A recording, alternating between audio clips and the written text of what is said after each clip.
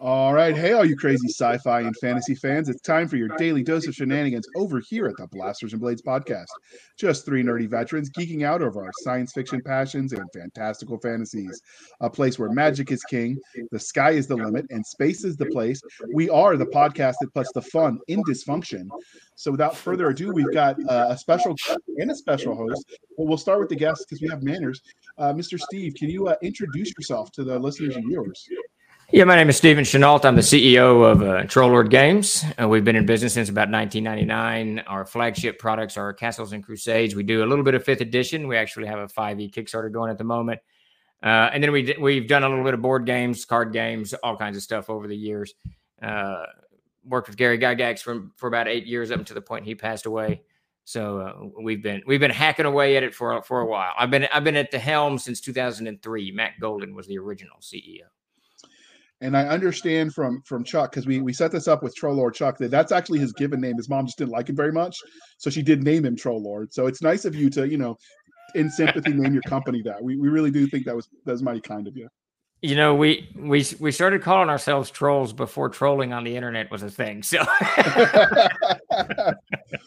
all right. As our special guest, our RPG nerd extraordinaire, we've got none other than Sparky. So, can you introduce yourself to people who might not remember you've been on the show before? Yeah.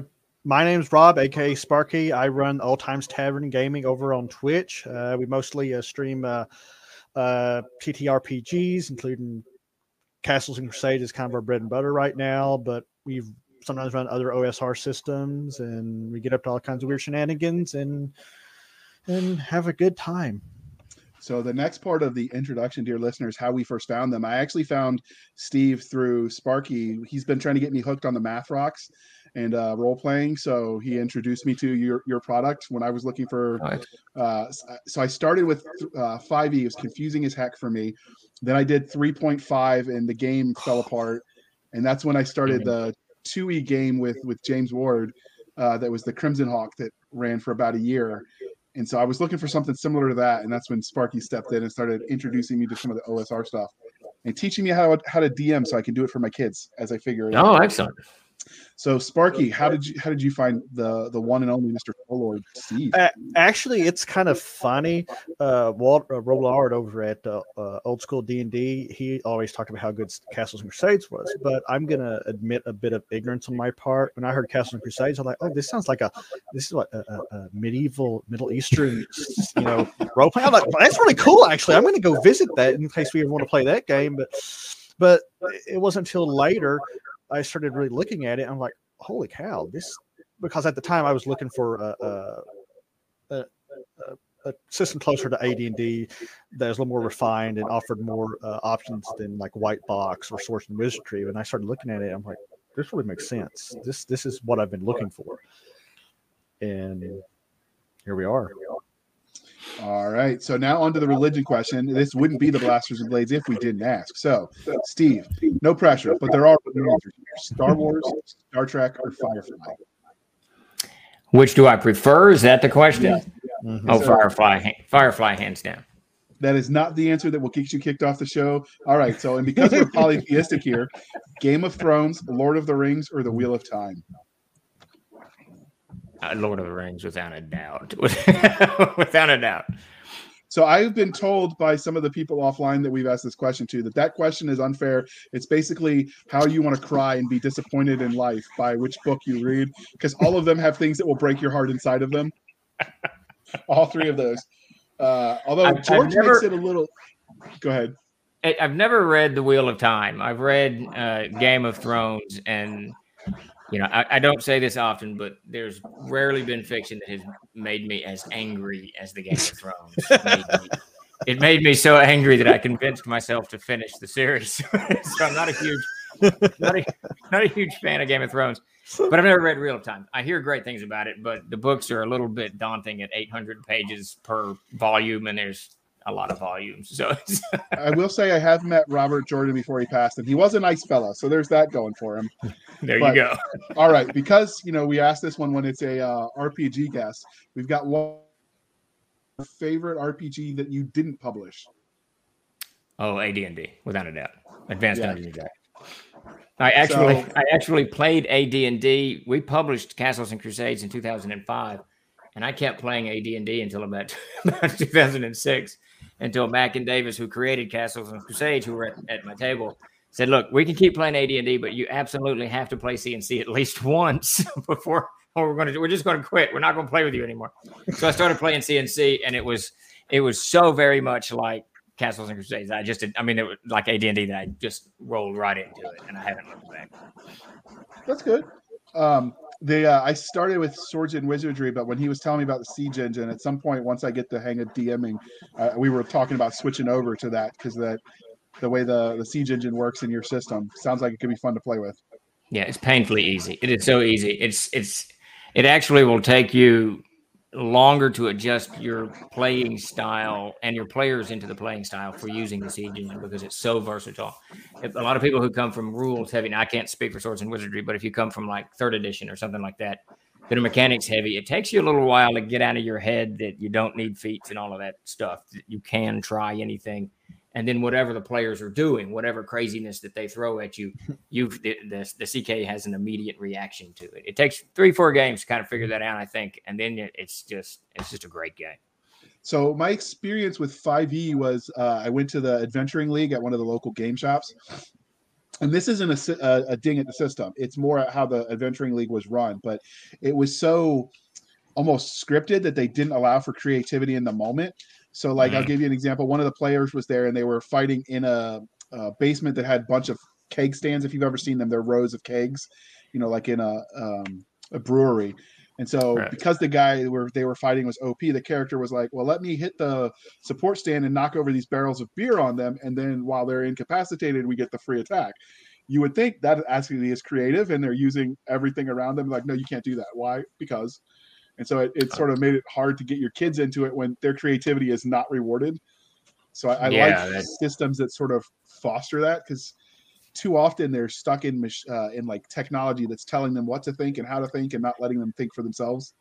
Yeah, I ran into that when both of my sons are heavy video game players. And when they started playing CNC, it took them a few games to realize that pretty much anything goes. You don't have to wait for that wall where your plane just disintegrates and your character dies because you went too far, from where the designers laid it out, or what have you. And I think that 5e, I believe, is probably more versatile than that. That's kind of nutty to me. That's definitely the Adventure League restrictions, not the system restrictions.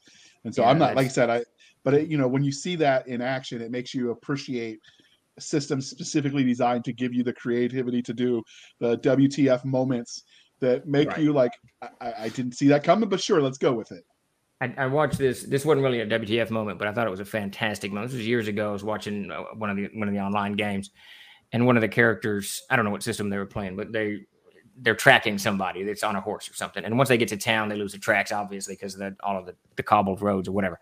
But the player actually was really cool with it. He said, "Okay, I'm going to." I think it was a half orc. So I have an increased sense of smell. I'm going to try to smell the horse. Is there any way that I can pursue the horse, track the horse's scent? Since we've been pursuing it for a while. And obviously there's no rule for that. And I'm sitting there going, and I'm watching this as a GM, I'm thinking, oh, that's a fantastic idea. I would have just let the players run with that. That's just really cool. That's out of the box, the whole 9 yards. Mm-hmm. But the GM's like, no, you can't do that. What?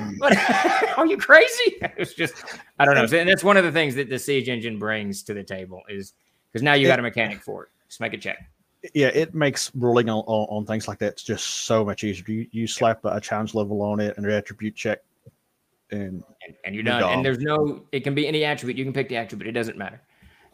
So it's, gives a lot of freedom to the CK. And once players kind of start realizing that they can push the boundaries.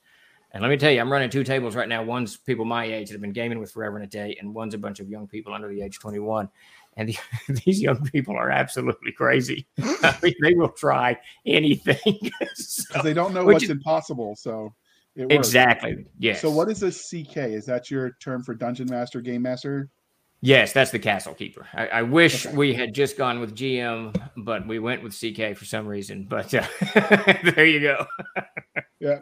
All right. So before we dive too deeply into the games, because we are the Blasters and Blades podcast, we love both the fantastical and the scientific. So what was your first love? Sci-fi or fantasy? Fantasy. I don't know, where does Tarzan fall on that? Fantasy was definitely of the two. I was an early Tarzan, Edgar Rice Burroughs reader back in the 70s, but that led me right into Lynn Carter and stuff like that. I've heard compelling arguments for both Conan and Edgar Rice Burroughs being both fantasy and sci-fi, and that was back before they got so hung up on those titles where it was just generically speculative fiction.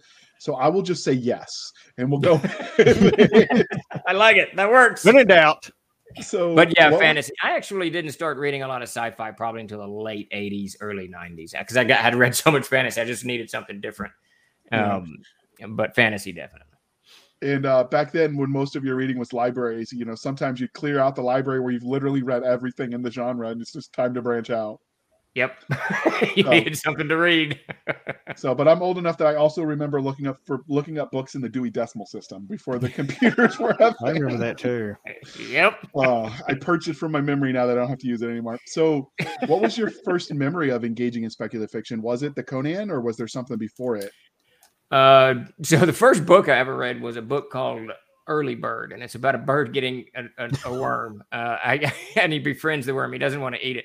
I remember that book, but probably the first speculative fiction I read was Call of the Wild. I absolutely loved Call of the Wild.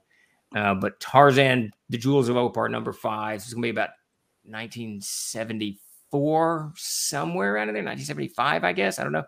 I remember picking that up. My dad was in the military, so we got our books at what was that called? It wasn't the Four Seasons. It was the kind of convenience store. I can't remember what that thing was called. The PX? It wasn't the PX. It was like the small PX. The Shopette? The Shopette, yes. So, and I went in, and there's just all these books, and I picked up The Jewels of Opar, number 5, and I read it, and I absolutely loved it. And that just sent me back to those stands. Every time they were about $1.25, I think, in those days, maybe 75 cents. I just scoop up a paperback and read it, whatever I could get. And I didn't read Tolkien until later. It was late 70s, probably, when I finally read The Hobbit, and probably in early 80s, mid 80s before I read Tolkien. I read just tons of fantasy before Tolkien. So what is it about speculative fiction, the umbrella that includes all the things, that you love so much?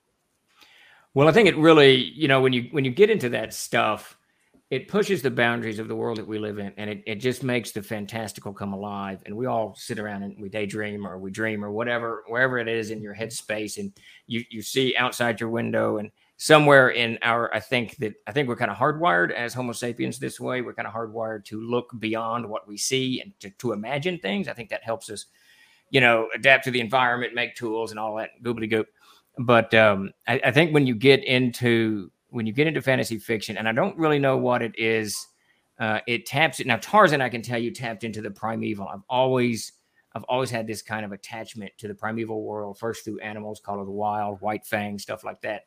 And so Tarzan played right into that. And I think that fantasy, once I kind of started reading a bunch of Burroughs stuff, of course, I went from Tarzan to Barsoom, the Warlord series, Princess of Mars, Warlord of Mars, and all that. And that kind of introduced me to a whole new genre of thinking. And I think really when you get into this fantasy, and this applies for science fiction, especially things like Serenity that kind of, go both sides of that, and even includes Western. Serenity kind of covers a whole bunch of genres simultaneously. It's a real tragedy they pulled that off the air. But when you look at this stuff, it allows you. I don't really like the term escapism, because I don't really consider myself. I'm not someone who wants to escape reality, but I like to see other realities. I like to believe. Which I don't know if you can see it, but I have molders. I want to believe on the wall behind me. I'm a huge fan of wanting to believe that there's something more than we are, than we can see or that we can measure or what have you. So fantasy fiction just dives right into that easily. Okay. So how did your love of speculative fiction sort of writ large transitioning to you writing content in this? Because you've written some short stories, I understand, in the world where your games take place. Yeah, we did way back in the 80s, so this is going to be late 80s, I tried to get published with TSR. I sent a bunch of adventures in, about 4, I think, maybe 3. And in those days when I was in college and then post-college, I wrote a bunch of fiction. some of it literary nonfiction, some of it just fiction, some of it fantasy fiction. And I submitted these to magazines hither and yon. The only thing I ever got published in those days was actual historical pieces that were not fiction at all, which was just bizarre. But then that's kind of led me into a different direction, because when I started TLG, I was actually working on my PhD in history. But I knew I liked you for a reason. I got a lot of history and fantasy, and it's just. But so I guess Mac. I had shelved all of that when I was working on my PhD. You know, you got to do all this other work for that mess. And I kind of shelved it all. And then Matt Golden, a very, very good friend of mine, still we're very, very close.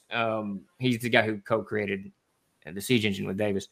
He created a design called the Seeker. And we were going to Dragon Con in those days, and he started passing this design out. He and a buddy, his Chris, and we helped him pass the design out. And it just had some, cool stuff in it, 2-page thing. And then later, he got kind of fired up. I don't know what. I guess D20 was coming out, because he was following all of the news in the industry. I didn't follow any of it. I didn't know what was going on. And he gave me a call and said, "Hey, dude, let's create a game company. Wizards of the Coast is fixing to open up all this stuff. Let's write some adventures and da-da-da-da." And there was a whole bunch of stuff that went into that event that kind of created Troll Lord Games. And he said, let's take some of your old adventures. He really liked them. He edited them for me before I submitted them to get published. And let's take those adventures and kind of clean them up and put them out ourselves and go to Gen Con and see what we can do. He was just starting into his legal career, and I was, had just started in PhD. So it was a perfect time to poke in this direction. And then I started, and then Davis got involved. So we had 3, and this is really what kind of tipped it for me. Davis created one, Matt created one, and I created one. That's so 3 adventures. But the printer, a Canadian printer called Printy Print and Litho, told us if we did 4 books, then they would give us a huge discount. Basically we could get 4 for the price of 3. And Mac was like, "Steve, can you write up your world of Arid? Why don't you take all of these notes that you've been creating for Arid and make a world out of it? And let's do a short thing like the old Greyhawk folio and print it." I said, "All right, I'll do that." So I wrote that. And that kind of that's the first time that I took all of these mountains of notes that I had on this world that we had been playing in forever. It was Greyhawk, and then it evolved into my own world. And I put it into a 24-page. I should probably have that. Oh, yeah, I did. A 24-page book called The After Winter Dark Fantasy Campaign Setting. And that became my 4th book. And that really kind of launched me in this direction. It sold very, very well, continued to sell. And then I wrote the Codex of Arid after that. And that just kind of unleashed it for me, and then the fiction, of course, once Arid has been around now since 2000. That's when we first released it. And it's got a decent fan base. I mean, we get a lot of requests for fiction. So I started kind of rolling fiction out in the last couple of years. I think the hallmark of a good IP is whenever whatever format it comes, people want more and they want it to branch out into other mediums. So you play it as a game, man, I'd love to read those novels, or I'd love to see that movie or play that video game. Like, that's a sign that you hook people in your world, and that's a good thing. Yeah, it's very flattering that people have really gotten into the world of Arid and enjoyed it. Obviously my history background, working my PhD, all that crap, fed right into the world. And when you read when you read the Codex of Arid, it's less. It's mythological, but it's kind of written, from a historical point of view. You know what I mean? Not so much mythological tales as it is history. That first part of the Codex can be kind of dense to It was great, but it was quite a read. Yeah. So we gave you the question in advance, but sometimes we like to add hoc in. So you mentioned you got your start writing adventures and just submitting them cold to TSR back in the day. So do you pay that forward and take submissions if any of your Uber fans were like, "Man, this is a lot of fun, let me write something for this system and send it in"? Do you take those kind of submissions? Absolutely. It's pretty simple. There's something on the website, somewhere on the website. It'll have how to submit, and all you have to do is introductory letter, what you want to write, what you're thinking about, and if it's an adventure, kind of map it out for us, and then 3 pages of content so that we know that you can write. That it's not, it's a decent writing. That's fair. So many creative types will let their own real life experiences influence the stories they tell. So are there any formidable moments that you think shape the way you produce content? I think probably the largest impact, the two largest impacts, is my interaction with people. I've had a lot of jobs over the years. Oh my God, I think my record was 24 jobs in one summer. It was absolutely ludicrous. Because you kept getting fired because you were having fun, or no? I would just quit. I would go get a job. I'm bored. I'm moving on. Yeah, I remember once I worked at Red Lobster. I was a junior cook. I got hired to be a junior cook at Red Lobster, and man, the head chef guy was just screaming at me constantly, like all Friday night, all Saturday night. And Sunday I was like, to hell with this, I'm not going in. And he called. I remember I was in the bathtub when he called, and I answered, and he said, "Hey, your shift has begun." I said, "Nah, I'm quitting." "Why are you quitting?" "My feet hurt. I don't know. Whatever." Pick one. I don't care. Whatever. And that ended when I joined the Army. But yeah, when I was having that number of jobs and that different type of jobs, I was a photographer for a little while. I did a dead collection for a while. I mean, it's just all kinds of goofy crap. I managed Amazios. I mean, it's just whoever would hire me, I would go do it. But you meet a lot of interesting people, right? I mean, there's so many. Everyone out there has their own story and their own background and their own interactions and their own experiences, and you don't get that in just kind of an everyday, even with friendships. Sometimes you don't get it. But when you're really strangers thrown together just for a little while, there's sometimes these quirks come out. You can see. I don't know. It's very interesting. So I've always enjoyed people watching and kind of learning a little bit about people. So when you're in my games or the stuff that I write, NPCs play an absolutely gigantic role, as they do in the stuff like that when I'm writing content for it. And then the second thing is weather. I follow this Ferdinand Brauddel's school of history that begins with terrain, language, and so forth and so on. So the environment within which people live shapes the way you communicate, which shapes the way you think, which shapes the way your cultures develop, and all of that stuff. So I'm very aware of when I'm writing. I'm very aware of if there's a ridge line here, that this tribal group's going to be impacted by that ridge line itself. So probably terrain and weather is the next thing that kind of rolls into it. So the if then this then what cycle that sometimes people shortcut and skip, and then it shows. So you mentioned that you were in the Army already. So we ask all of the veterans this, but how do you feel like your time in uniform affects the way you tell stories through your games? Well, definitely my time in the Army had a huge impact on me. I joined up. I remember, again, a lot of my life's moments occur in the bathtub. I enjoy a good bath. So I was laying in the bathtub. We had just begun sending troops, First Gulf War, sending troops over there.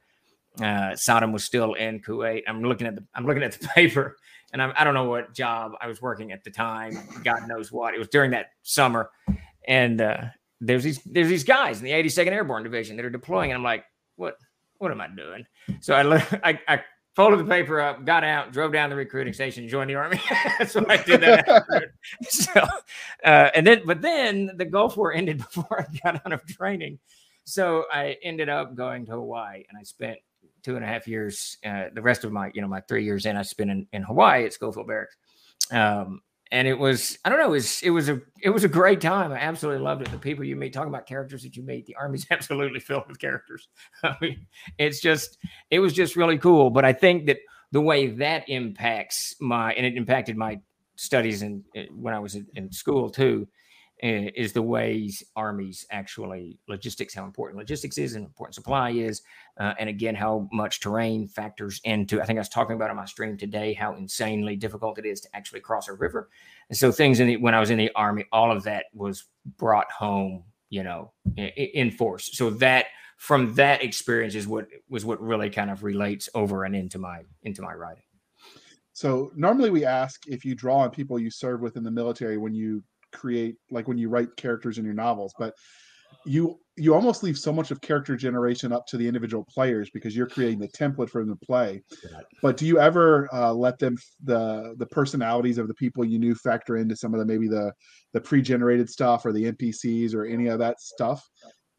I probably did in the early days. I don't do that too often. I mean, I'll take quirks and like there was the first when I first got assigned to 125th Transportation, whatever headquarters unit, whatever there in Hawaii. The guy that was put in charge of me, cannot remember his name. He was an E4, and he went down to show me how to, PMCS. Is that the right word? Man, it's been wasted on. Yeah, the truck, and he gets on the little rolling cart thing, and he goes under the deuce and a half, and I'm standing there, and he's talking for a minute, and he goes quiet as he's doing whatever he's doing, and so his boots are sticking out and straight up, and after like a minute of him being quiet, the boots just kind of go to the side real slow, and I thought, what? And I looked under it, and he's sound asleep. I thought, no, Loke, I've used that maneuver myself. Yeah, it was awesome. So stuff like that definitely just swings into when I'm creating stuff. If you hadn't have told me he was an E4, I'd have known just by that. Specialist on a specialist. So does your time in uniform affect the way you engage with content as a reader? You hit it a little bit when you said you began to appreciate just what was involved in crossing certain terrain features, but does it otherwise affect the way you engage with content? What do you mean? So like, the first questions were how your military service affects the way you create stuff. This one is more asking, flipping it from the side, because obviously if you're not just a creator, you read the stories, you watch the movies, you play the games. Does it affect the way you engage with content from the consumer angle? Well, it's the logistics side of that thing. Trollord Games is a pretty active company, so having been attached to, I was in the 45th Support Group, attached to 25th Trans. What the hell is transportation? 100? I can't remember all that. But anyways, I dated a girl from the supply side. So I just remember the supply side of things quite a bit. And I think that definitely has played into the way I organize how we order all of this, because, man, with the print shop, we've got paper, glue, spare parts for all three pieces of equipment, the cutter and the binder, everything. So keeping stuff supplied, especially in today's current, definitely I picked up what I picked up in the service definitely plays into the way. And I organize my space. I like my space organized so that I've got kind of command of what's going on. I don't like disorder around me. Things get, and I definitely learned this, or it was reinforced in the Army. Things get out of hand very quickly, even if you don't do anything.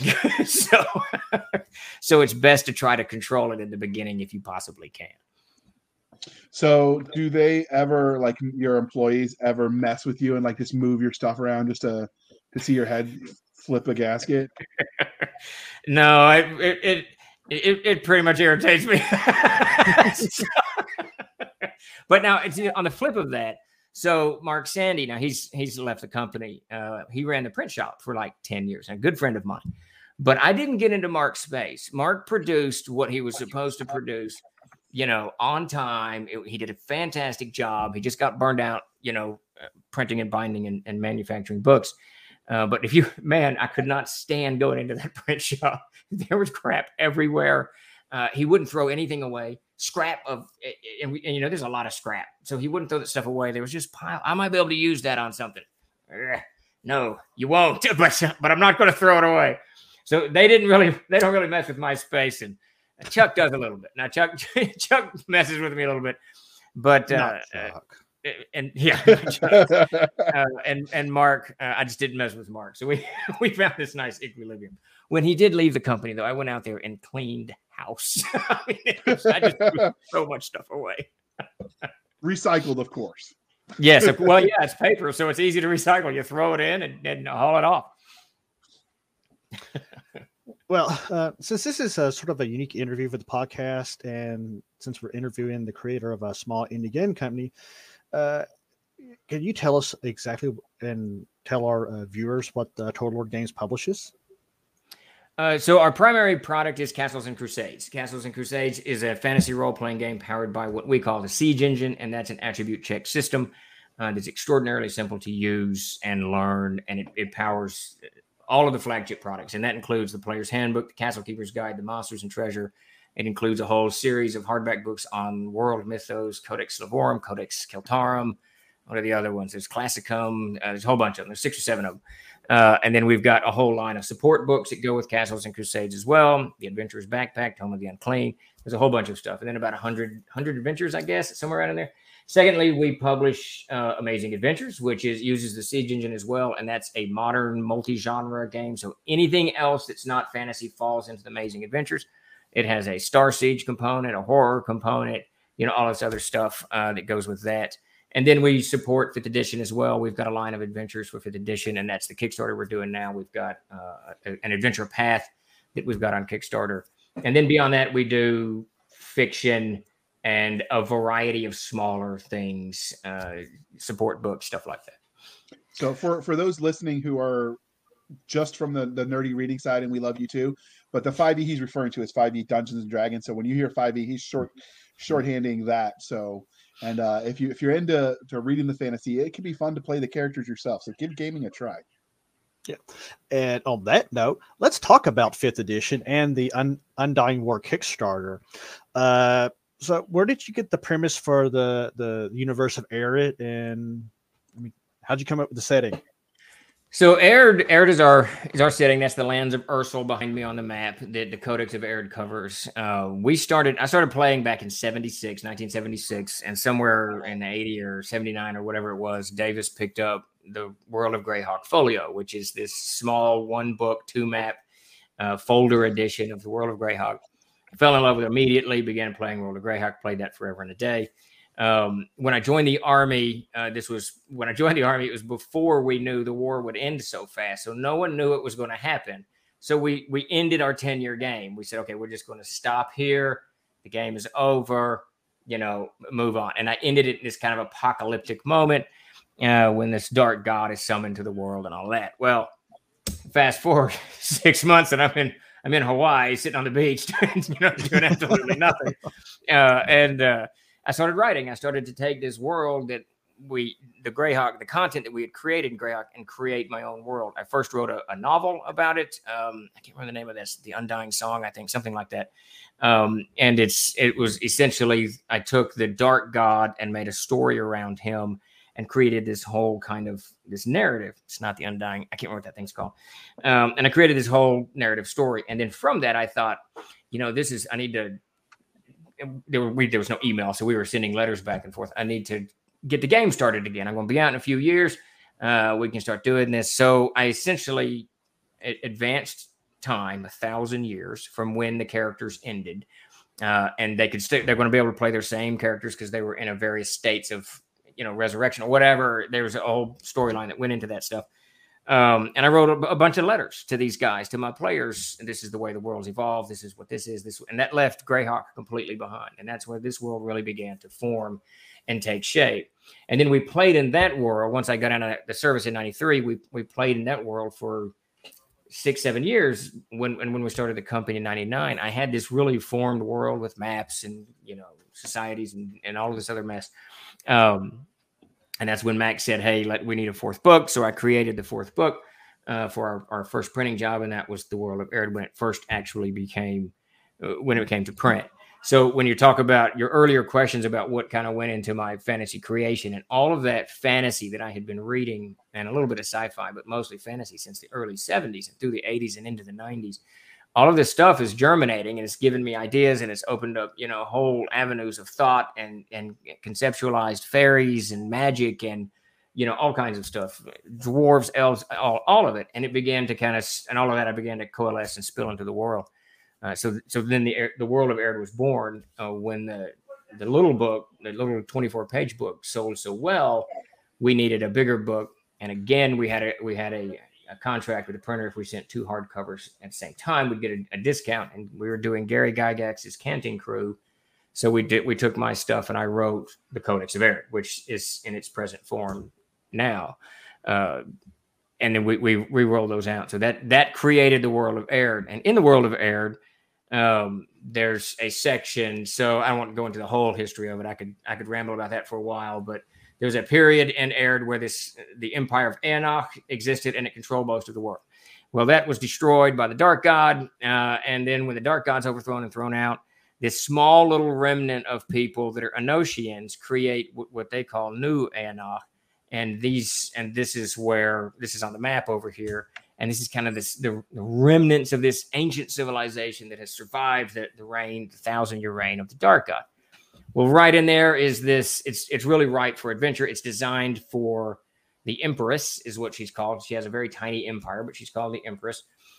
She's called for crusades, for any kind of adventurers to come over and reconquer her kingdom. That's the whole thing. Everyone come here. If you fight for the Empress, you'll get to own your own land, swear fealty, move on. And the hopes being to create this empire. And that's what kind of fuels this region, which is just south of the main tower where the Dark God ruled, where Blacktooth Ridge is. Now, so all of that's in column A. And in column B, when we did Castles and Crusades in 2006, 2005, it released in 4 and officially released in 5, Davis wrote, and we needed an adventure for it. And I was managing the company at the time. Mac had left, so we needed an adventure. So Davis wrote Assault on Blacktooth Ridge, which is A1. And that takes place in New Aonach, just south of the Dark Tower. And then we needed a series. So he wrote A2, A3, A4, and this took a few years. By the time he wrote A3, he really began to formulate this larger epic campaign that involves Alfstrag and the Dark God trying to come back from, the void and all this other stuff. And that played into, I took over the series at A10, I think. He wrote about half of A10, and I wrote the rest of it, and then A11, A12. And all of that played into what is now the Undying War. It begins very simply with your characters not knowing what's going on. You're just adventuring. You're just looking to gain land or wealth or whatever. And by, chapter 3 or chapter 4, you're getting embroiled in this larger conflict that's going on.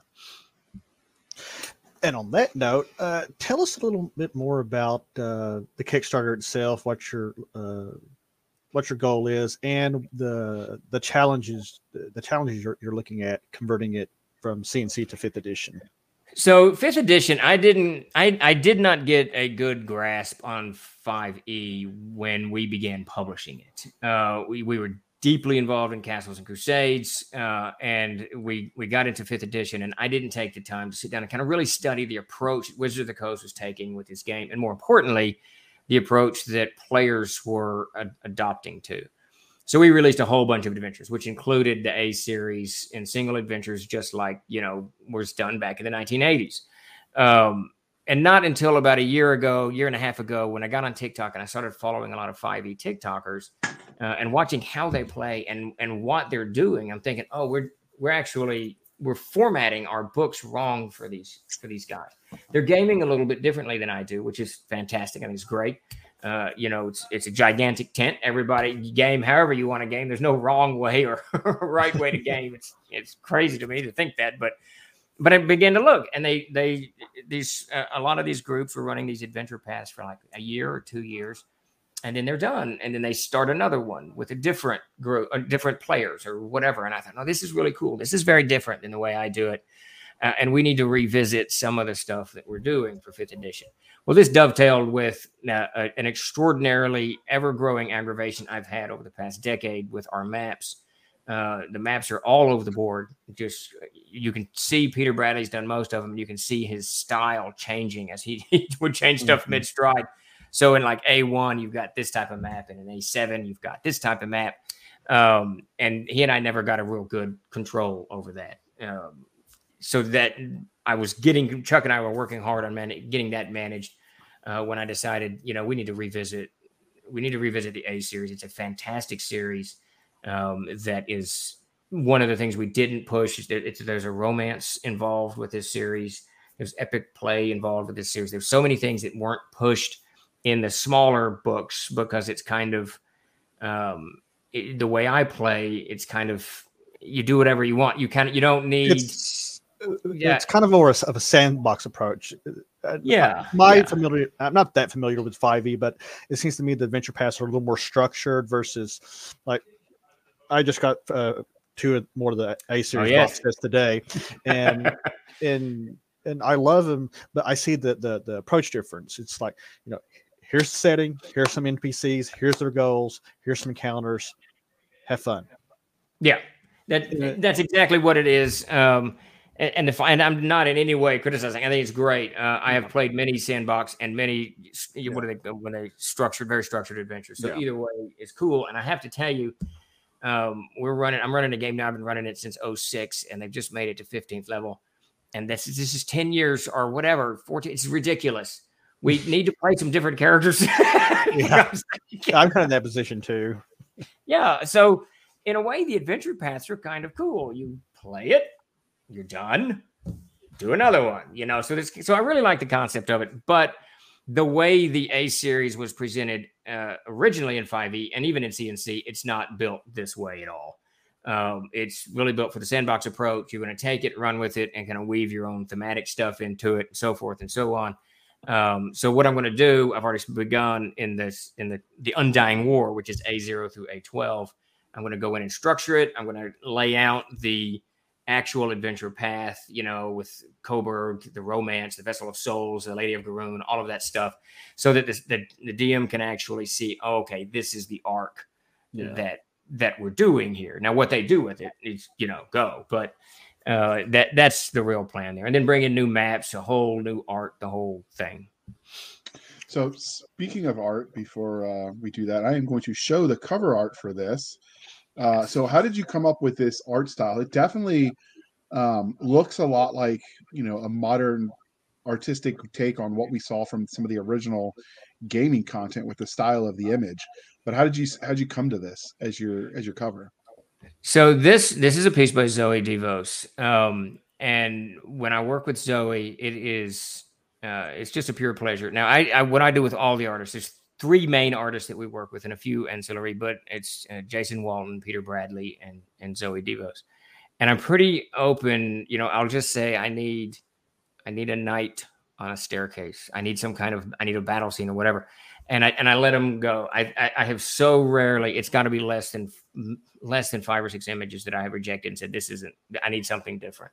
Because I found when you let an artist go, like in this case, Zoe, when you let them go, their imagination is every bit as vibrant as ours. And if you don't restrict it, in my experience, you tend to get something a little bit freer, a little bit more epic. And when Zoe sent me this piece over, I was like, oh my God, this is absolutely beautiful. It's got this understated realism in it that I just feel like when I'm looking at Zoe's art, I don't know, it's like almost like not a photograph, but it's something real that I'm a part of. It's not just fantasy art. So this became the cover for the Undying War. I had commissioned it from Zoe for something else. I can't remember what. But that project fell through, so it had been sitting in my unused covers folder for a while. And then when I started formulating the idea of the adventure path, I was thinking, oh my God, I gotta get Zoe's piece out because this is absolutely perfect for it. And then Zoe's the one that is doing the whole book, all of the art. Jason will be doing some of it, but Zoe's hand's going to be on all the art throughout the book. All right. And so before we dive too deeply into the Kickstarter and the Undying War, we're going to take a moment and shamelessly shill for the man. Through murder, through treachery, he rose. You trusted him. All wished his demise. Reckless and cruel, loved through hate. Coburg the Undying, High Lord of Ulfstra. He longed for more, for power, for love. But she was gone, taken from him. But he would have it all. Power and his love, and the world his yoke, and his war. The road to hell begins with the first step. The Undying War, a 5th edition adventure path for 1st through 13th level characters that brings an evolving storyline to your table. Pulling your adventures into an epic tale, they will journey over land, through dungeons, towns, castles, and even to other planes of existence. With countless NPCs and endless hours of play, immerse yourself and your players in the world of Aird and Coburg's Undying War.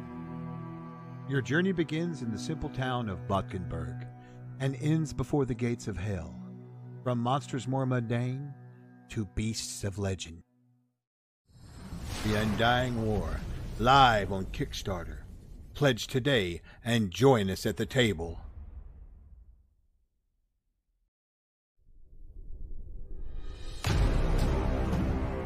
Troll Lord Games. Join the fray. Chuck did a good job with that video. He did. Chuck's got a beautiful voice, and he did a fantastic job with that video. I like the ending where you got the rock coming down. That was kind of nice. I love that part. I absolutely love that part. You could have almost cut right before that when he said join the fray. You could have cut it there. And Yeah. I thought about it, but I'm like, that rock is just too cool. I know I'm a nerd, but I had to leave it. You're a rock nerd, JR. It's geology, man. Geology rocks. That's right. Oh God!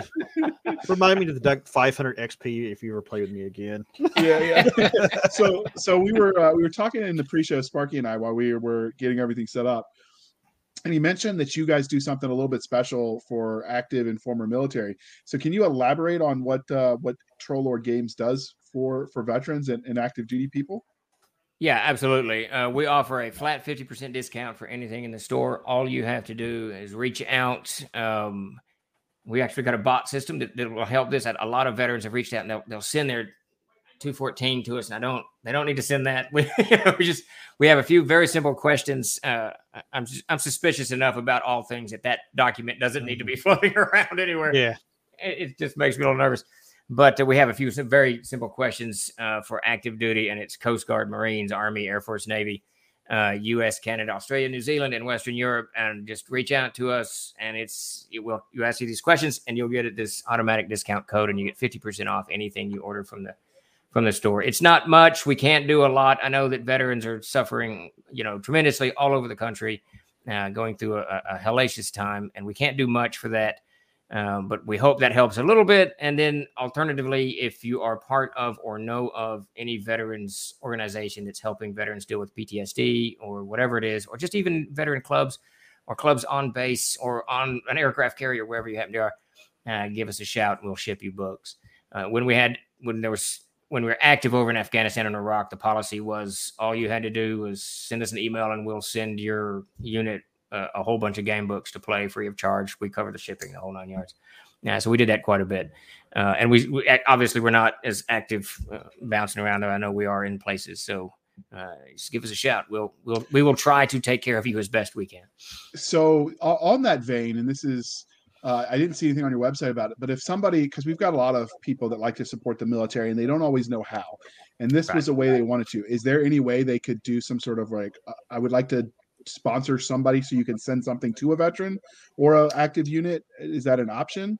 Oh, we that's not written out there, but that'd be fantastic. We would more than happily do that. If someone reached out and said, hey, I would like to do X, we'd be more than happy to do that. We'll work with just about anybody who's, legitimately trying to help veterans weather the mess that they're going through. So we're more than happy to do something like that.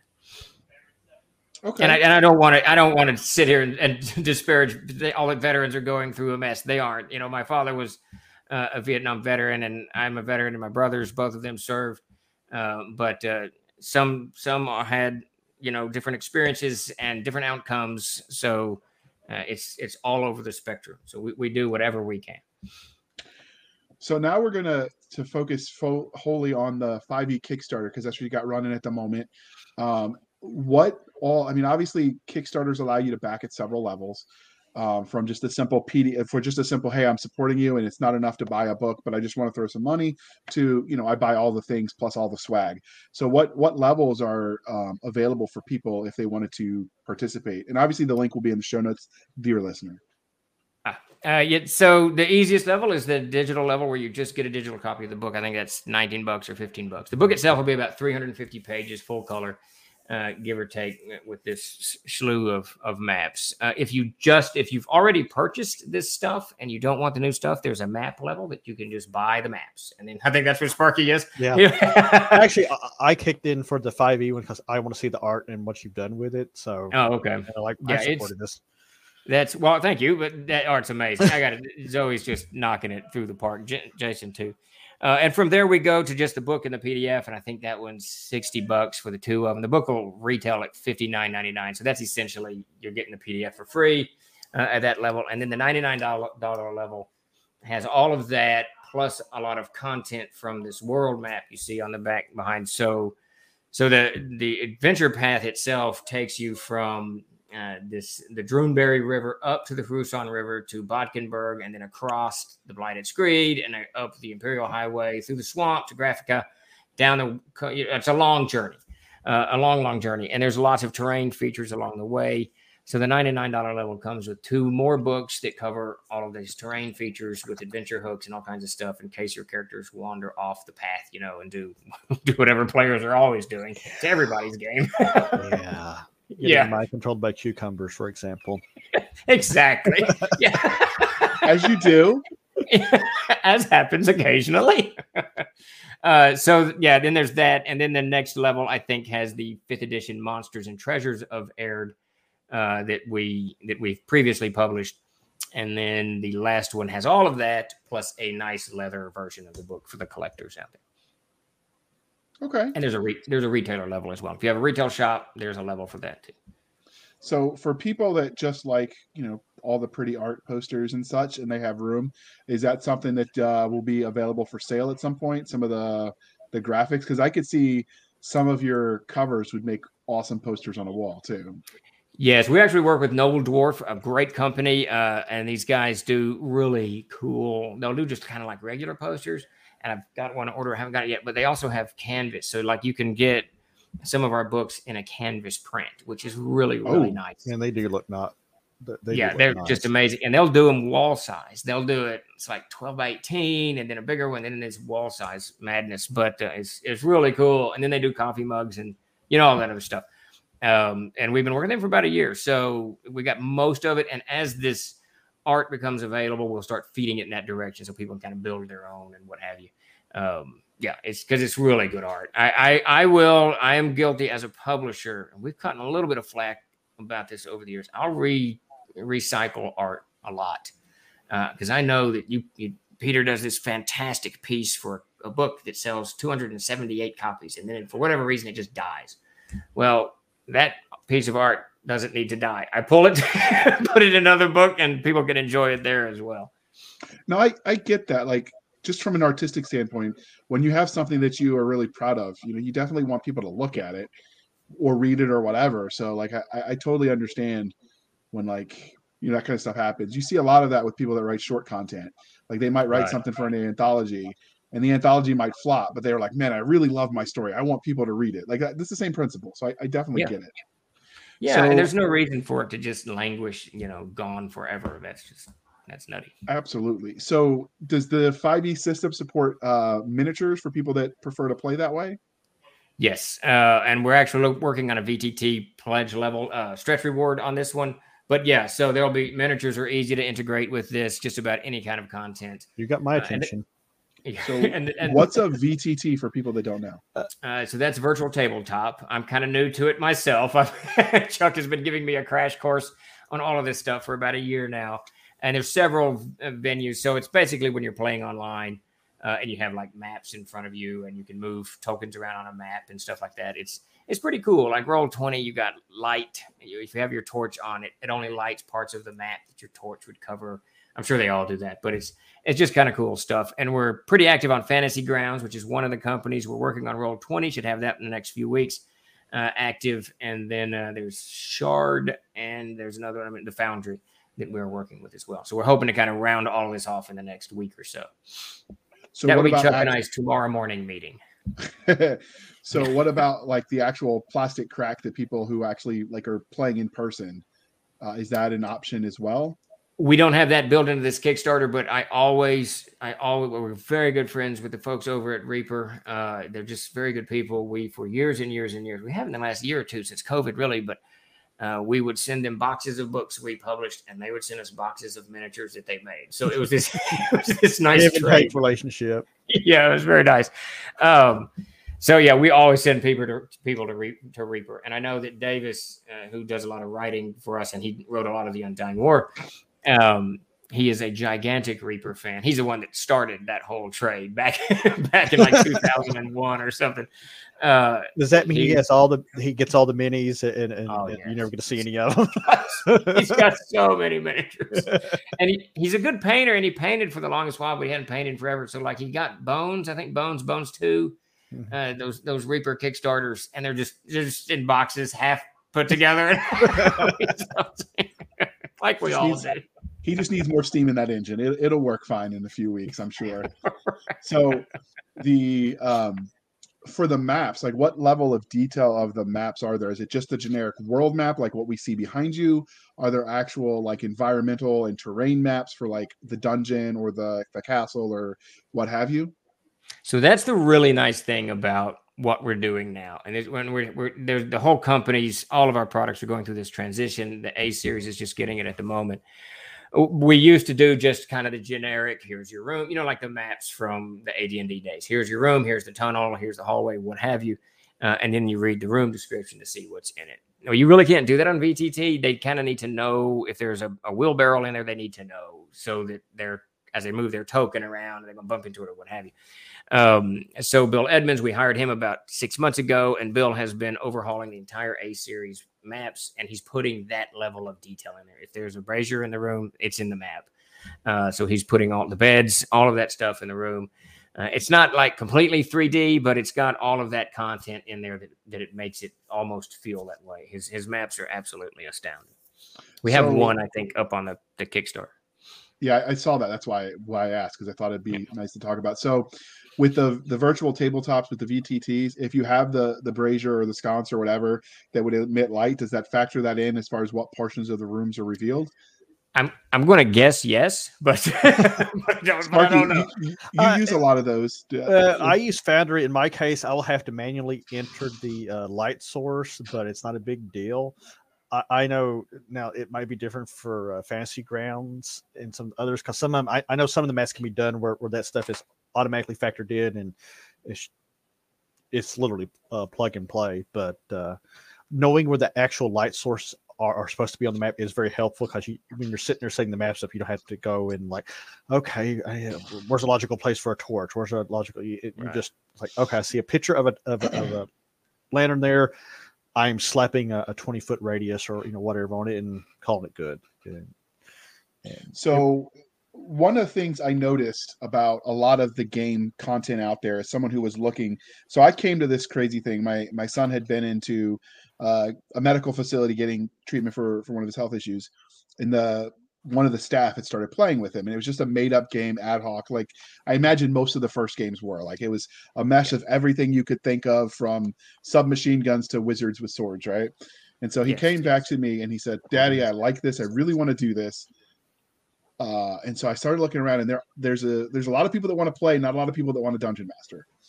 So that's the first general barrier to entry, right? And so I'm like, well, I'll just learn the dungeon master so I can do it with the kids and bonding, whatever. And it's therapists will tell you it's really good for kids on the spectrum. It helps them learn to be empathetic and sympathetic to other people. It actually is a whole reign of thought that uses these as social stories and therapy. And so I was like, I'll just learn to do it myself. So I started reading a lot of these manuals, and I noticed they're written on the assumption that you already know what the heck you're doing. Yes. And I ran into that a lot. It's just like cookbooks when you're starting to learn to cook. Like all of them assume like, all this lingo, right? Like you're coming in with this base of knowledge, right. And not many of them are set up for like, I literally just decided this sounds cool, let me try. So are your books with Troll Lord Games, and more specifically like this 5e Kickstarter, The Undying War, are they sort of set up where they're friendly for a new player that wants to dive in, and this would be their first foray into tabletops? They are, but probably not nearly as enough as they need to be. So if you get in the player's handbook, the last part of the player's handbook is kind of a how-to section. It talks about styles of play, how to get started, gives you an example of play and stuff like that. But I really do think, I've played this game forever, and just a perfect story of how I got started is exactly what you're talking about, because when we first got exposed to Dungeons and Dragons, it's going to be like 1975 or 6, somewhere around in there. My dad was in the service, and one of his soldiers was going on a hardship tour to Korea. So we had to get rid of everything. And he had these 5 or 6 or whatever it is, little brown books, D&D books that he had to get rid of. And he gave them to my mother. Now, I remember this exchange. I was in the parking lot when it happened. And she went on to give these books to Davis as a Christmas or birthday gift. I can't remember which one. Because Davis and I did a whole lot of wargaming. We played a lot of Avalon Hill games in those days. I was like 10 when I was doing all that, 10 or 9 or whatever. And so I asked Davis not long ago, I said, I don't actually remember. I thought we started in 76 or 77. I don't really remember when we started. When did this happen? He goes, well, Mom gave me the books in 75 or whatever year it was. And I looked at them and I had no idea what any of this meant. So I put them in the closet and there they sit for 6 months. and I think he had read something in either Epic or Heavy Metal or Dragon magazine, something, I don't know, somewhere in the, in that space of time, he read something, or he pulled it out and thought about it and began to study it. And then he rolled up a bunch of characters and gave me these 6 characters and said, name these guys. And the first one I named was Tarzan. And then we started playing. So the barrier is pretty, I think it's not intuitive. Let's put it that way. I don't think it's that intuitive.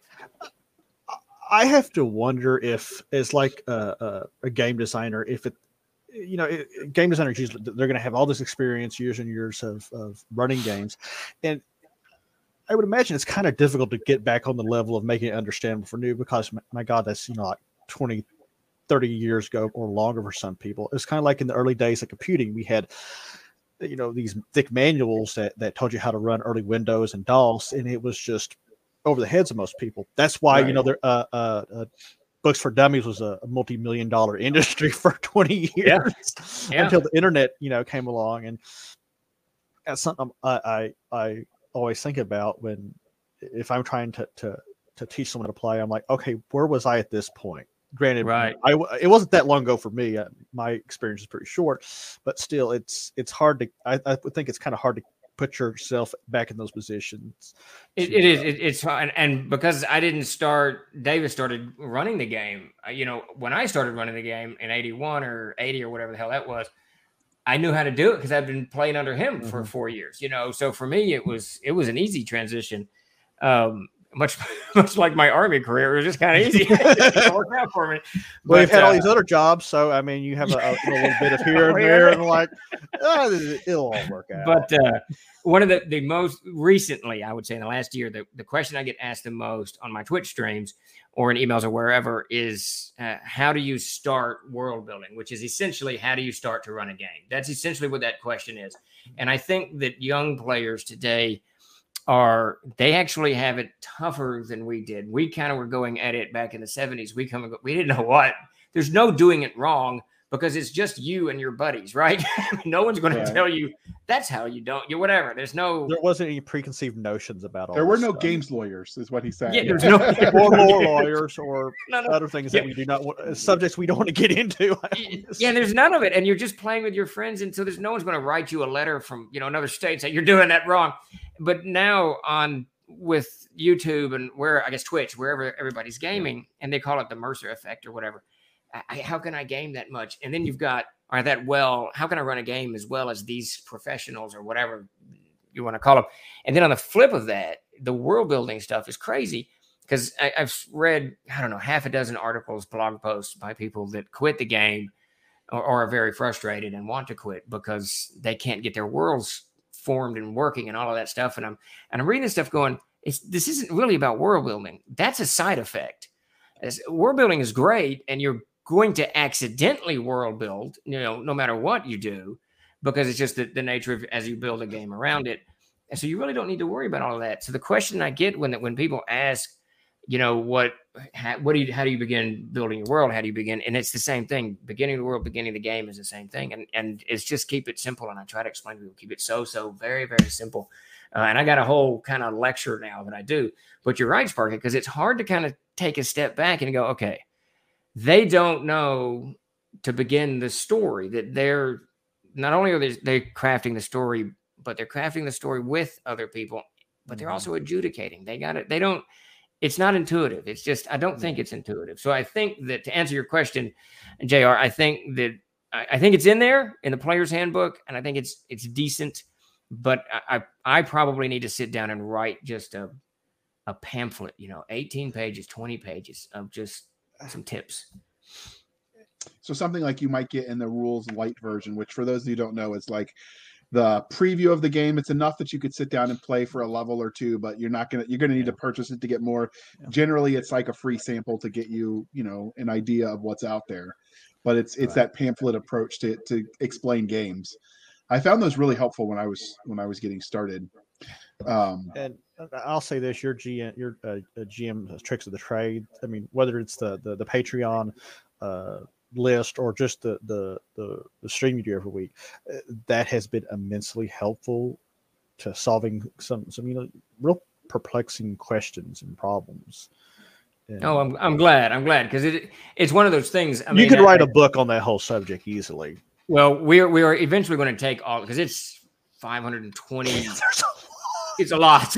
Yeah, I've been reading like 20 or 30 of them a week or something, and yeah, it's a lot, and I think we've got them all in the database, and I think it's like $1 on the Patreon, you get access to all of them.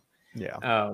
So because it's a lot, there's a lot that goes into it, and I've watched so many DMs just beat themselves up over stuff that you just can't control, because players are crazy. They're just they're just crazy, and it's which is good though. Every table is different. Like you never know. Yes. Like I figured I played with James Ward at that Crimson Hawk that we mentioned in the beginning, and he was DM for a while, and then Walt took over. Walt Robillard DM'd, and then James played. And so I'm like, okay, I've played some games. I know exactly how these players are going to react. And so you set these situations up and you give them the perfect hook. Like, yeah, that's cool and all, but I'm going over here in the left field. And I'm like, crap, I didn't prepare anything over there. And so it's one of those things where, like, not just every system is going to be different. Every setting is going to affect it differently. And then every group at the table. Swapping one person out for like one session a week, there's completely changes the dynamic. And you can't judge. I remember probably one of the most shocked. I was running a game for kids. They're all under like 10 or 11 or something. There's 6 or 7, 8 of them. I don't know. And we're all having a blast, but they're traveling and they've got rations, and I'm keeping track of how much food they eat. And this goobly goop. Well, they run out of food. And at one point they killed an orc. And I do what? The Donner Party.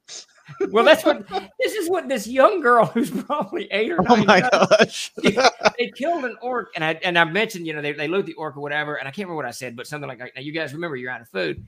And she goes without missing a beat, I eat the orc. Hey, orcs taste like pork. I guess. I don't know. I guess if you're starving, you can eat an orc. I had never thought about it, to be honest with you. Yeah, I saw that coming because we literally just did a session on Monday, and we had them. It was started as a dungeon that was just Easter themed because it started them the week after, or the Monday after Easter.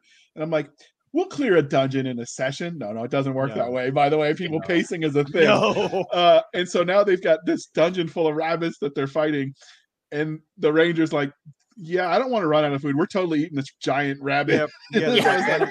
Okay. You're eating the Easter Bunny. Thanks. Way to give us nightmares. Yeah.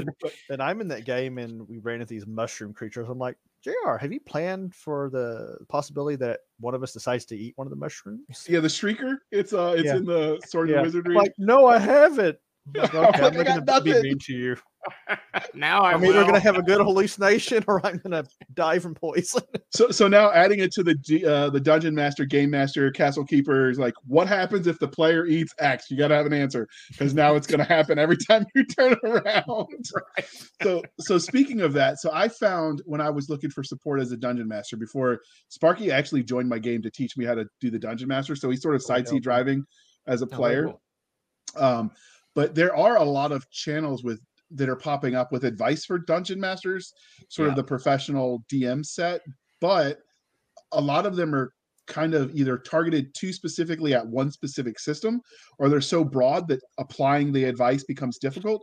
So what sort of support is Troll Lord Games going to offer as far as, I know you've got a Twitch channel, you got a YouTube channel. Are you going to do some of the how to plays and how to generate character, that kind of thing? Yes, actually, it's one of the things Chuck and I are working on now. We got to figure the camera angle out, but we're going to try to do very short. I find that I use YouTube all the time. If I don't know how to fix something, piece of plumbing, electric, whatever, I go to YouTube, type it in, and some plumbers out there, thank God, has done a video on how to fix this thing. Amen. Yeah, exactly. But I always skip, the first minute because he's just jabbering about something that's not helping me. I know I shouldn't do that. I always like the video. I try to show my support. Like, share, and subscribe, people. You do the thing. Yeah. Yes, exactly. But so I'm going to try to keep them very short. We're going to do just a very brief how to roll a character, how to pick a name, how to start a game, anything like that, and keep them under like. Chuck kind of wants it a little bit longer. We'll figure this out. He wants them to be about 10 minutes. I'm thinking about 3 or 4. So if you got this, and it's sort of like the GM's tricks of the trade. The early ones they're not orderly, but the latter ones are all kind of subject driven. So it's 5 tricks on how to run an NPC, 5 tricks on this. So you can kind of go and read that kind of body of, work subject that you're concerned about. So what I'd like to do is have this series of videos that are very short. So if you need to know how to do, ideas on how to mess with shrieker mushrooms when your character eats them, whatever it is, it's just like 2 minutes. So you don't have to invest, 30 minutes of listening. Yeah, some of them videos are just so long. They're and we're long. In the age of TikTok. People, they're and you're like the most progressive guy in the RPG industry because you're on TikTok, and there's a lot of others I think are. Hey, let me tell you what's funny about that. So TikTok's average video is like a minute or something, I guess. Mm-hmm.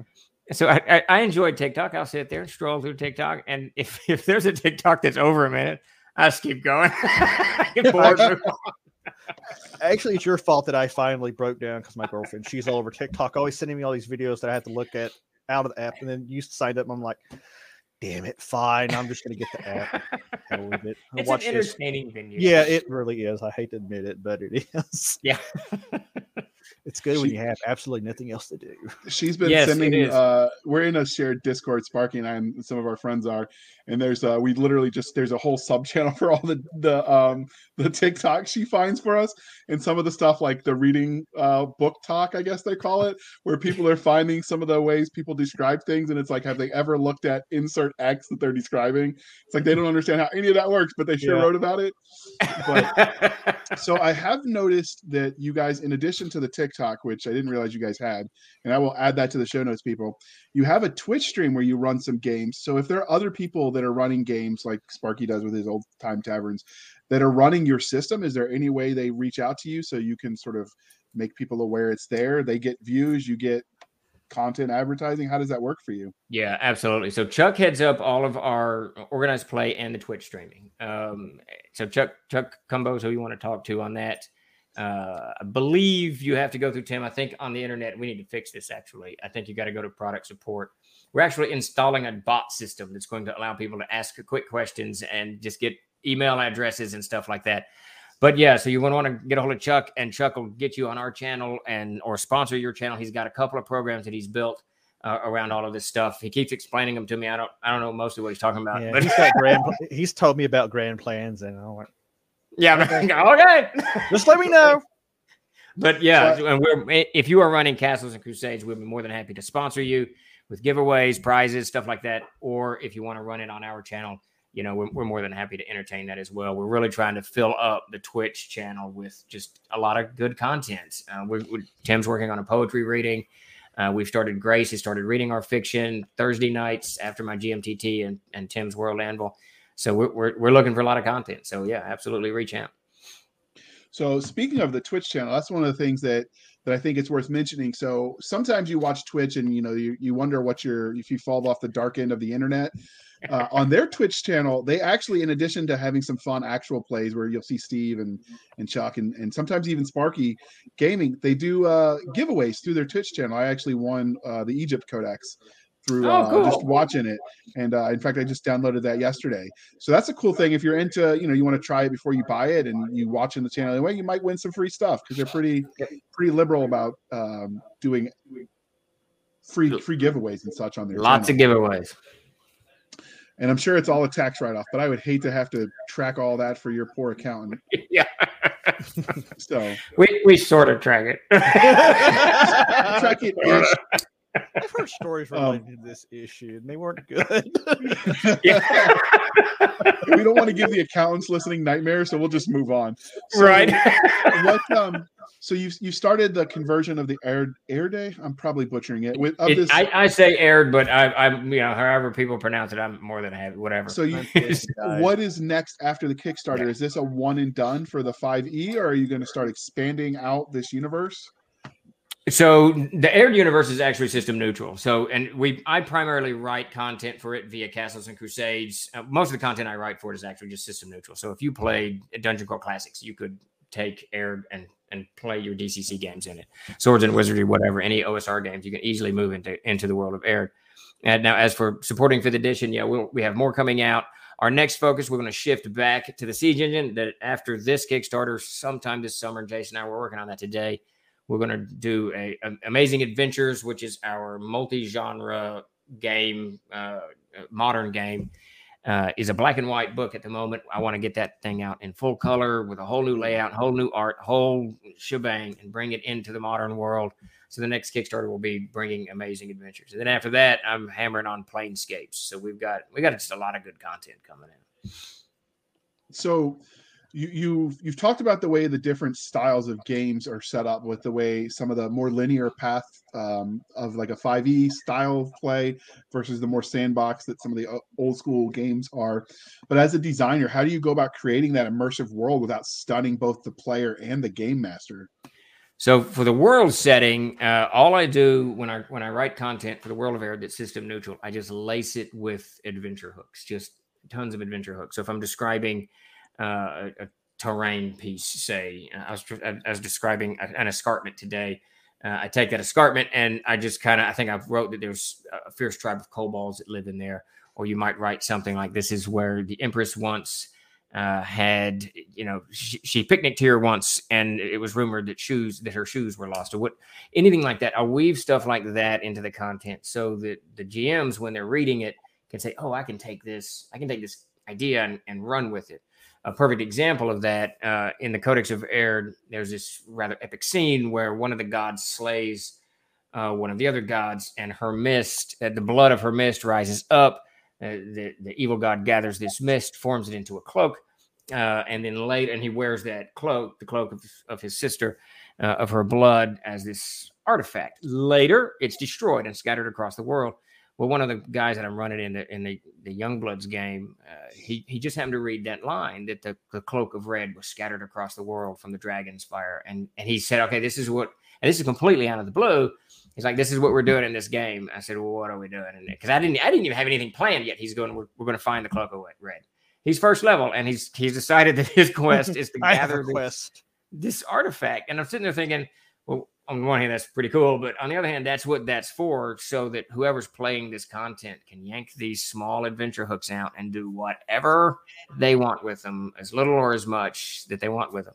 Now, when it comes to the actual, like when I'm writing a Castles and Crusades adventure, that's a little trickier because you don't want to railroad people, even on the adventure path. You don't want to make them go. You want them to kind of go go in that direction. And that gets very tricky because the railroading, just after you've been railroaded for, 2 or 3 chapters or adventures, however you want to look at it, you don't feel like you're playing your character. I'm an adventurer, not a train hobo. Exactly. And that's what you want to avoid. So it gets a little bit trickier. And I think that's where NPCs come in. NPCs, I think, is one of the most undervalued things that a GM has. An asset that they have to kind of control, guide, influence, encourage, nudge your characters, players to go in a direction. So that part gets a little bit trickier, without a doubt. So you mentioned the NPCs and such, and one of the things when Sparky was helping me set up some of the stuff for the gaming is we looked at support for game masters, and we found, and they don't even make it anymore, but there was a Swords and Wizardry put it out, but they're basically pre-generated cards, like random, this is the loot you find, or this is an NPC and these are the stats. Do you do any of that? I mean, it doesn't have to be like an index card like this was, but do you do any of that kind of stuff to help new game masters get into your system? So we've got 2 books, 2 NPC almanacs. Each is about 250 pages long, and they're filled with hundreds and hundreds and hundreds of NPCs. Just nice. An absolute mountain of NPCs. And the first book, what's it called? Sketches in the Register. The Register is just this essentially 250 pages of tables. and it'll have the name, 3 words of a description, 3 words of a personality, hit points, your basic content that you need to run this innkeeper or the stable boy or whatever it is. And so those two books bring so much NPC stuff. And the clever GM will figure out very, very quickly that they can interchange all of that content. So it's almost a limitless number of NPCs that you can pull out of these books. And ironically, we have not done it, and we need to finish it. It's almost done, but that's the last piece of that NPC Almanac Kickstarter was henchman cards. So we're nice.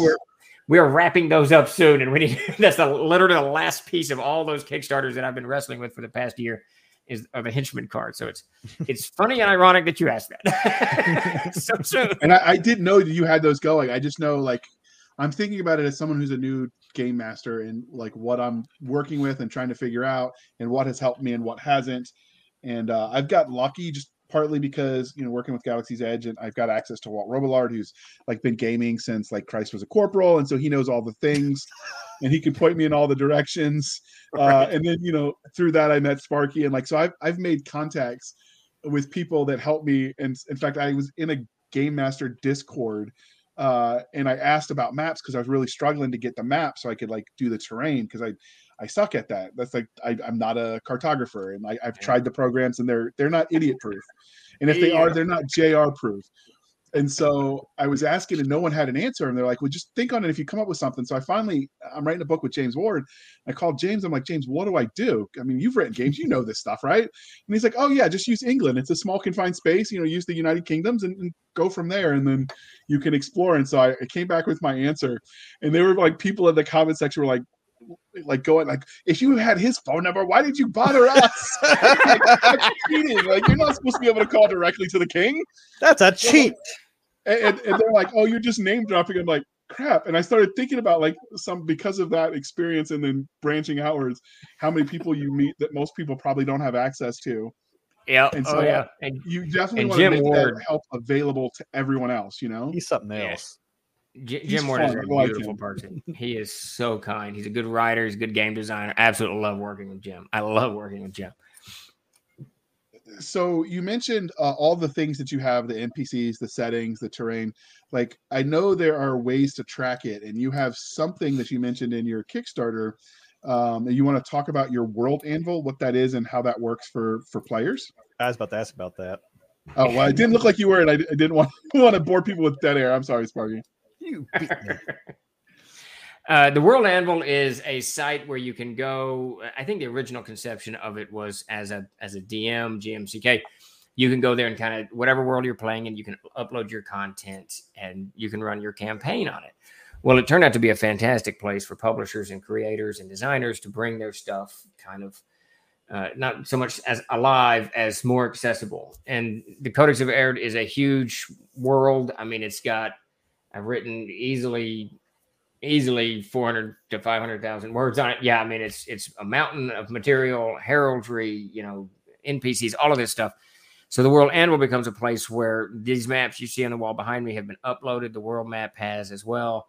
And we're working on actually the solar system around an animated piece for that. And then everything that I've written is on that map. You click, you zoom in on the map, and as you zoom in on a terrain piece, you can click it, and it pops up and tells you what this ridgeline is, what this escarpment is, whatever. And the more I detail it, every time, like today, I was working on the Brachian Coast, which is impacted into the Undying War. And each of the pieces I wrote, I sent it to him, and he's uploading them to the World Anvil. So it gives you really quick access. And one of the nice things about the World Anvil, all of our published adventures are uploaded on it. So if you subscribe, I think you got to go through the Patreon to get it. Mm-hmm. It's like $15 a month, but you have access to all the 100 or so adventures that we've published because they're uploaded where they are on the map, and you can just download them and start reading them and start playing from the map. Okay. So Sparky, you got any before I hog all this time? I brought you on here because you're my resident favorite nerd. So I think I'm honored by that, JR. I don't know. That was going to be my next question leading into about the World Anvil, because that is a really good, useful resource. And Although And be warned, the World Anvil, those worlds, when you dive into all the connecting links, the way it works, like A links to B links to, you can follow a whole story just through that. It will suck you in if you're not it's like careful. So Wikipedia at 3 a.m. yes, exactly. Or TikTok if you're Steve. Or or TikTok. So one of the things I realized, I had this light bulb moment. I grabbed just a map off of Google because, like I said, I don't map for this dungeon, and I realized all the rooms were numbered, and I'm like, I bet if I just write what's an even room and I match the number to things, my job gets a lot easier. And I was telling Sparky, because I thought I just invented the wheel. He's like, dude, that's a freaking module. So are you going to have any like modules or one-offs that are going to come out in this 5e setting that you're putting out in the future? Well, one of the things we're doing with one-offs, the VTT platforms are really friendly to those things. So we'll do short encounters and load those up in VTT. It'll be for 5th edition and Castles and Crusades as well. So yeah, that's definitely in the offer. And that's actually something you also offer for the Patreon. You get weekly or every other week Davis's little adventure hooks and some stat blocks, and which is pretty neat.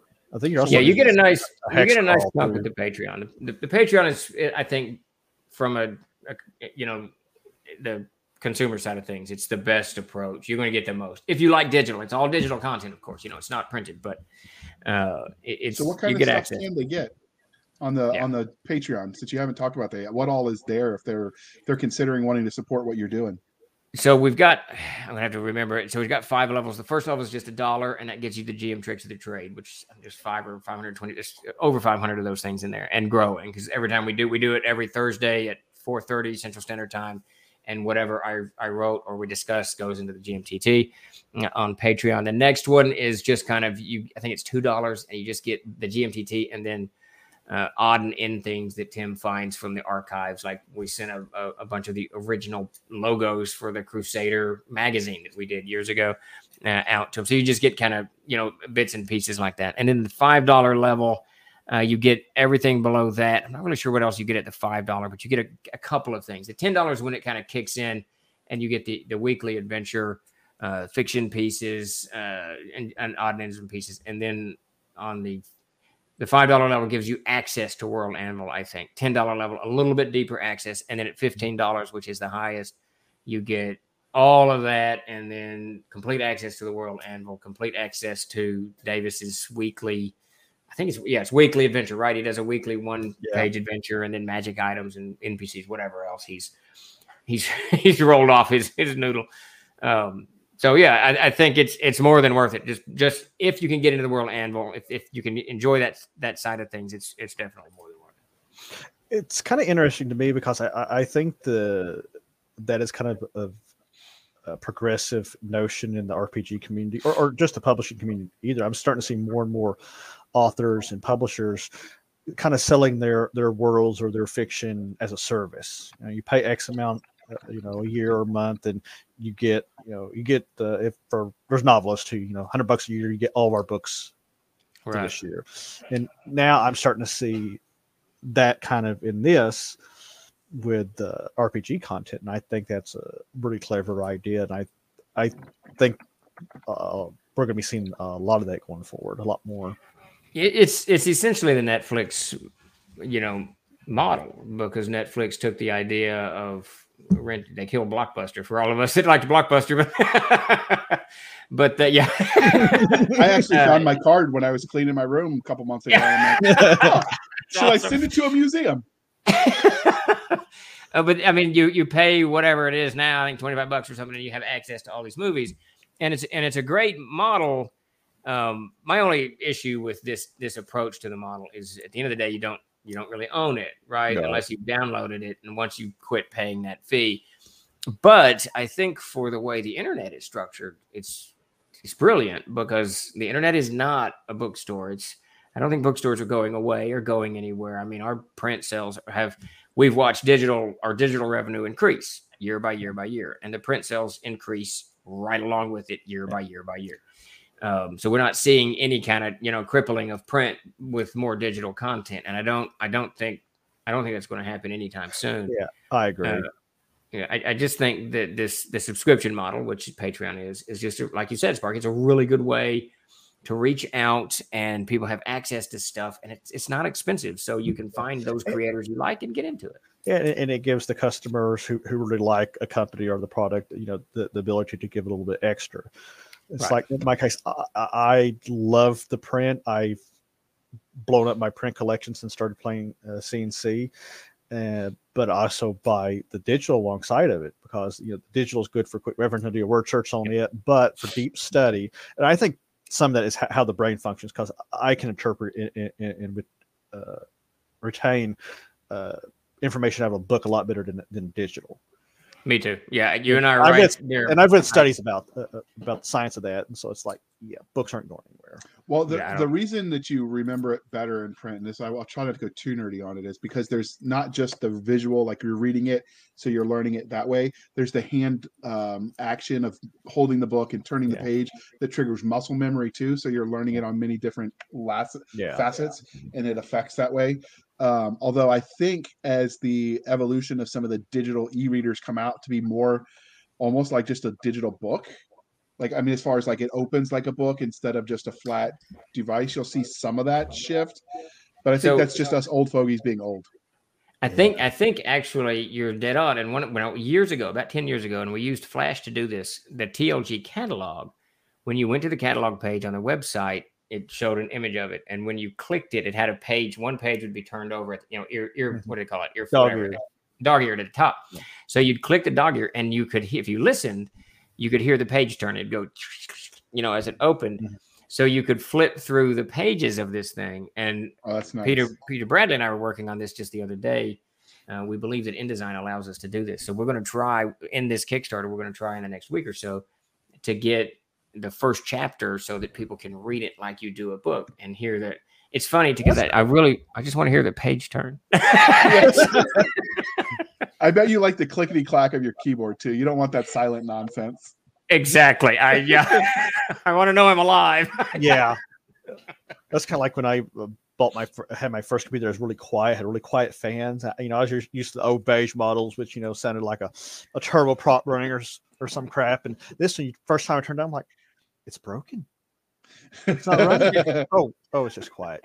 Hell. So I know you both are going to remember this. I was explaining, one of my kids asked me not long ago about, he said something like, I can't remember somebody, do you know those types of air conditioners that you propped in the window, or you did something in the window?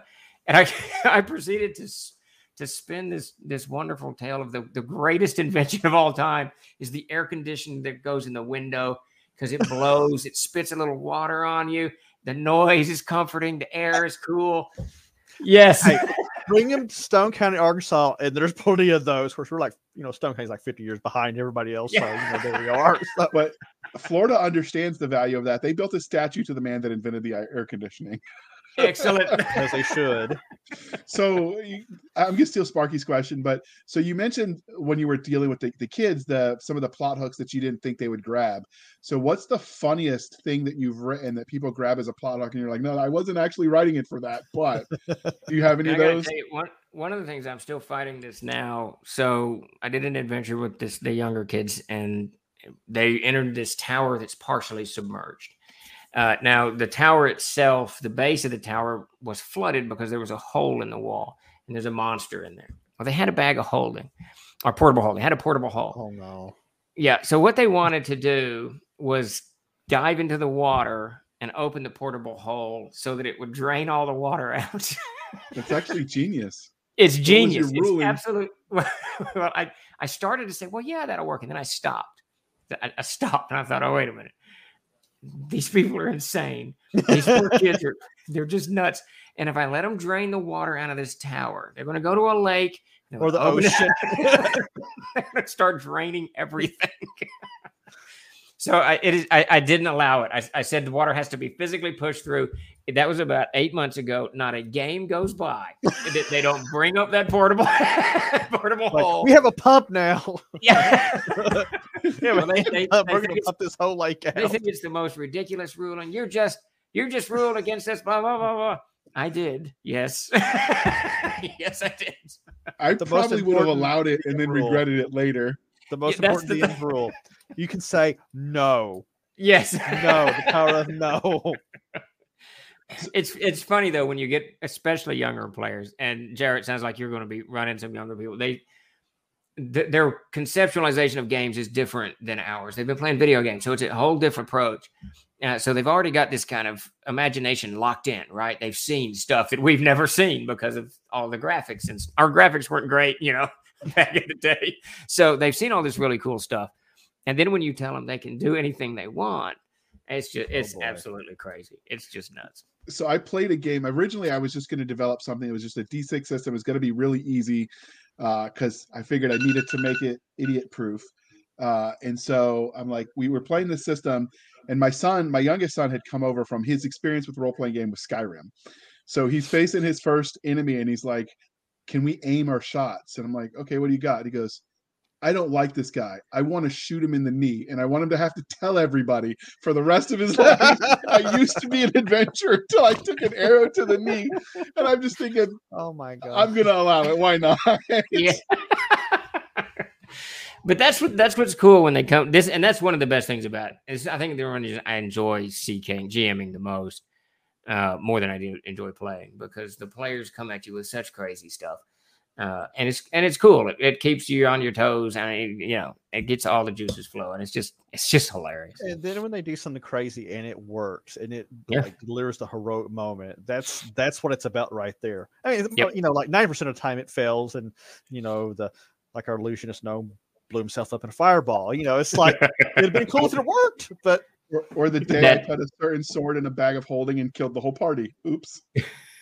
Sometimes stuff happens. Sometimes it happens, but that's the thing. And Dave's and I were talking about this the other day. The game offers you, because the reset's not as easy as it is in a video game. It offers you those epic moments, and they're rare. And if your system allows you to really try them, it's going to make a moment so memorable. You're going to remember it 10 years from now, because you did whatever. And the other night, character got separated. Aiden's rogue thief, and he just, for some strange reason, decided to attack this forest giant by himself, alone. And I thought, well, he's dead. I mean, there's just no way. But he scored a natural 20 and then a backstab max damage twice or some crazy shit. And he did so much damage in 3 melee rounds that essentially he killed the giant. It was really cool. They'll remember that moment for years and years. And that's what RPGs really bring to the table. Do you actually have a natural 20 critical hit roll in your system? We do. We've got quite a number that you can use. I use a very basic system, and this is in the CKG as well. If you hit with a natural 20, you do maximum damage plus a D4. So you can do a huge amount of damage very quickly. And it happened to be in Castles and Crusades, as a rogue, as a backstab, you do quadruple damage. So when she stabbed, he's playing a female character.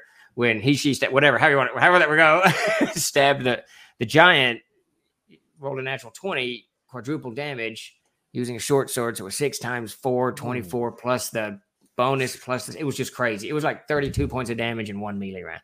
I was like, what? Nice. Yeah, but it was epic. It was an epic moment. So our epic moments with Sparky go the other direction, where all of us missed for almost 20 rounds. Like we were just fanning each other with our swords. It finally ended not by one of us scoring, but by one of us hitting a natural 1 and killing each other that way instead. I think one of the most memorable nights for me for bad rolls was was an A0 in the goblin dining hall area, where it was like 20-something goblins that are all drunk off their ass, and the party. They tried to do it like a sneak, start like sneaking around. The thief was killing one here and killing one there, and then something alerted the goblins, and it was on. But I rolled 12 fumbles that night.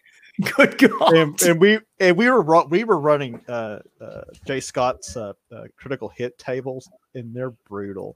They are, or at least at that time, they were brutal as hell. But they were rolling a lot of 20s, and I was rolling nothing but 1s. The goblins falling all over the damn place and shit. And it almost went TPK, but all those fumbles saved him too. It was just epic. Yeah, but Pete in this Youngbloods game, they do. Pete was using the critical hits, where when you roll, you go to a chart and you decapitate someone or whatever. And I kept telling him, don't do that because it's going to go against you. If you're using crits, I'm going to use crits and I'm swinging more. So in the end, it's just going to go against you. But that guy rolled a critical fumble, rolled a 1. So we went to the critical fumble table, and then he rolled a natural 20, which is you decapitate yourself. How does that work? We don't know. We've seen some of those where like the fumble with the critical fail, and it's like you kill yourself, and I'm like, I'm trying to envision how you kill yourself if you're firing an arrow. Like, we'll just roll again on the critical hit table. It's like this. And then after we had rolled, they're like, well, I guess if it ricocheted, I'm like, well, good thing you told me that after, because I'd have killed you. That would have been the justification I needed to make it make sense. But all right, so that sounds really fun. Is there anywhere where they can join the community and share these fun stories as they're, adventuring in the worlds of Troll Lord games? Yeah, absolutely. Go to our website and go to the Discord channel, and that's where we got a ton of channels for just general stuff. You can talk to. I've got a channel too, where if you have questions for me, I go in there and answer them. We got a channel on air and all kinds of stuff. So definitely the Discord, but we're on Twitch, Instagram, Twitter, TikTok. We're just about everywhere. All right, and we wouldn't be anywhere if we hadn't started first with Gary and his Dungeons and Dragons. So, what was it like when you met him for the first time? So I'd never seen a picture of Gary. This is the year 2001. We'd been talking on the phone and emailing for months as we put projects together, but he came up, we were getting ready. Gen Con 2001. It's going to be Wednesday morning. We're frantically putting the booth together. Todd and I were, and this elderly gentleman walks up, ponytail, beard, and asks if I want to go have a smoke. And I smoked in those days. And I was like, my first thought is, well, yeah, of course I want to have a smoke, but who are you? Who's this weirdo? who's just randomly asking me to have a smoke? And I'm trying to I'm being polite, trying to stammering around. And he started to grin, and he knew immediately that I didn't know who he was. That's kind of how Gary was. And then I figured out, oh, wait a minute, I see what's going on here. And then, of course, we introduced ourselves and proceeded. We got along instantly. We went out. Ironically, and you'll appreciate this, Jared. We went out to the back loading dock, sat down in a couple chairs, started smoking and talking history. We didn't talk game design, publishing, not once. We sat there for like 30 minutes just talking history stuff. It was great. It's a frustrated history nerd. I totally appreciate that. So yes, that's the great thing about being a historian is all the math is done for you.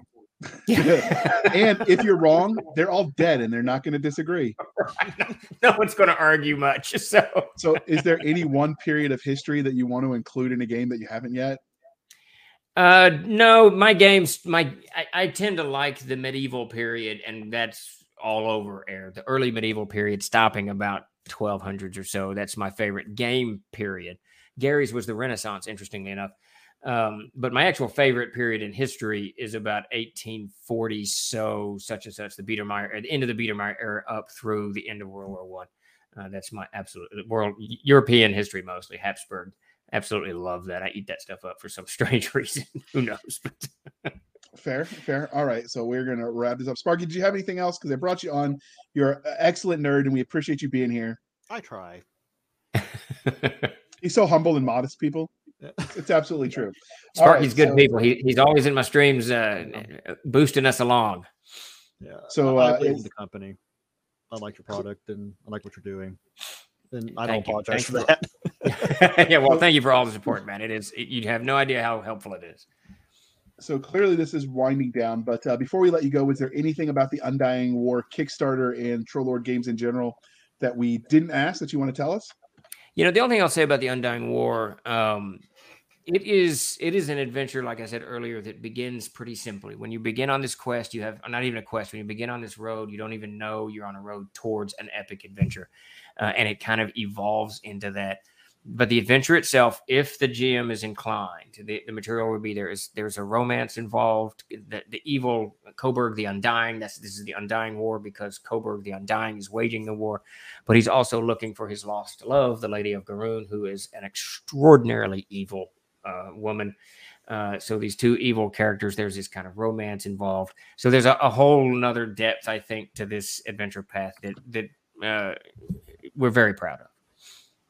Okay. So, dear listener, before we let you go, we're going to remind you that your thoughts matter too. So please be kind and speak your mind in the reviewing platforms. And there are ways that if you're buying the game over on DriveThruRPG and the other sites, they will let you review them as well. So do a thing, and if you've got a blog, write posts, write YouTube comments, whatever. Like all the things matter. It helps get the word out there. And so, how can people find Trollord Games?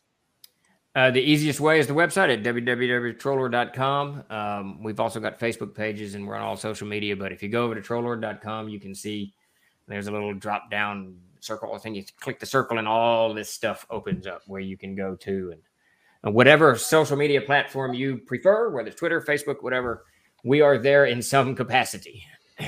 And I will say they made it very, very easy. I spent like 5 seconds finding all their links. Most of the time it takes a little longer. So if you go to their website, you will find all the things, people. All right. And Sparky, we did mention that you run the Twitch and YouTube channel Old Time Tavern. So can you tell people how they can find your awesome community? Look up Old Times Tavern on twitch.com, and you can find the links to all our social media. We have a Discord, we have a Twitter where sometimes I'll make an opinion, which is oddly supported and makes people mad, even though it's not that controversial. Whatever. Yeah, there are some of his controversial takes that we had to let go. Like, we're not allowed to talk about backstory because Chuck says that'll get to an hours-long rant, and we would derail the whole thing. And we weren't. No. To talk My controversial take was all the hot takes are all 90% of them are bad from both sides. Everything is just bad and terrible, and people need to chill out a little bit. But.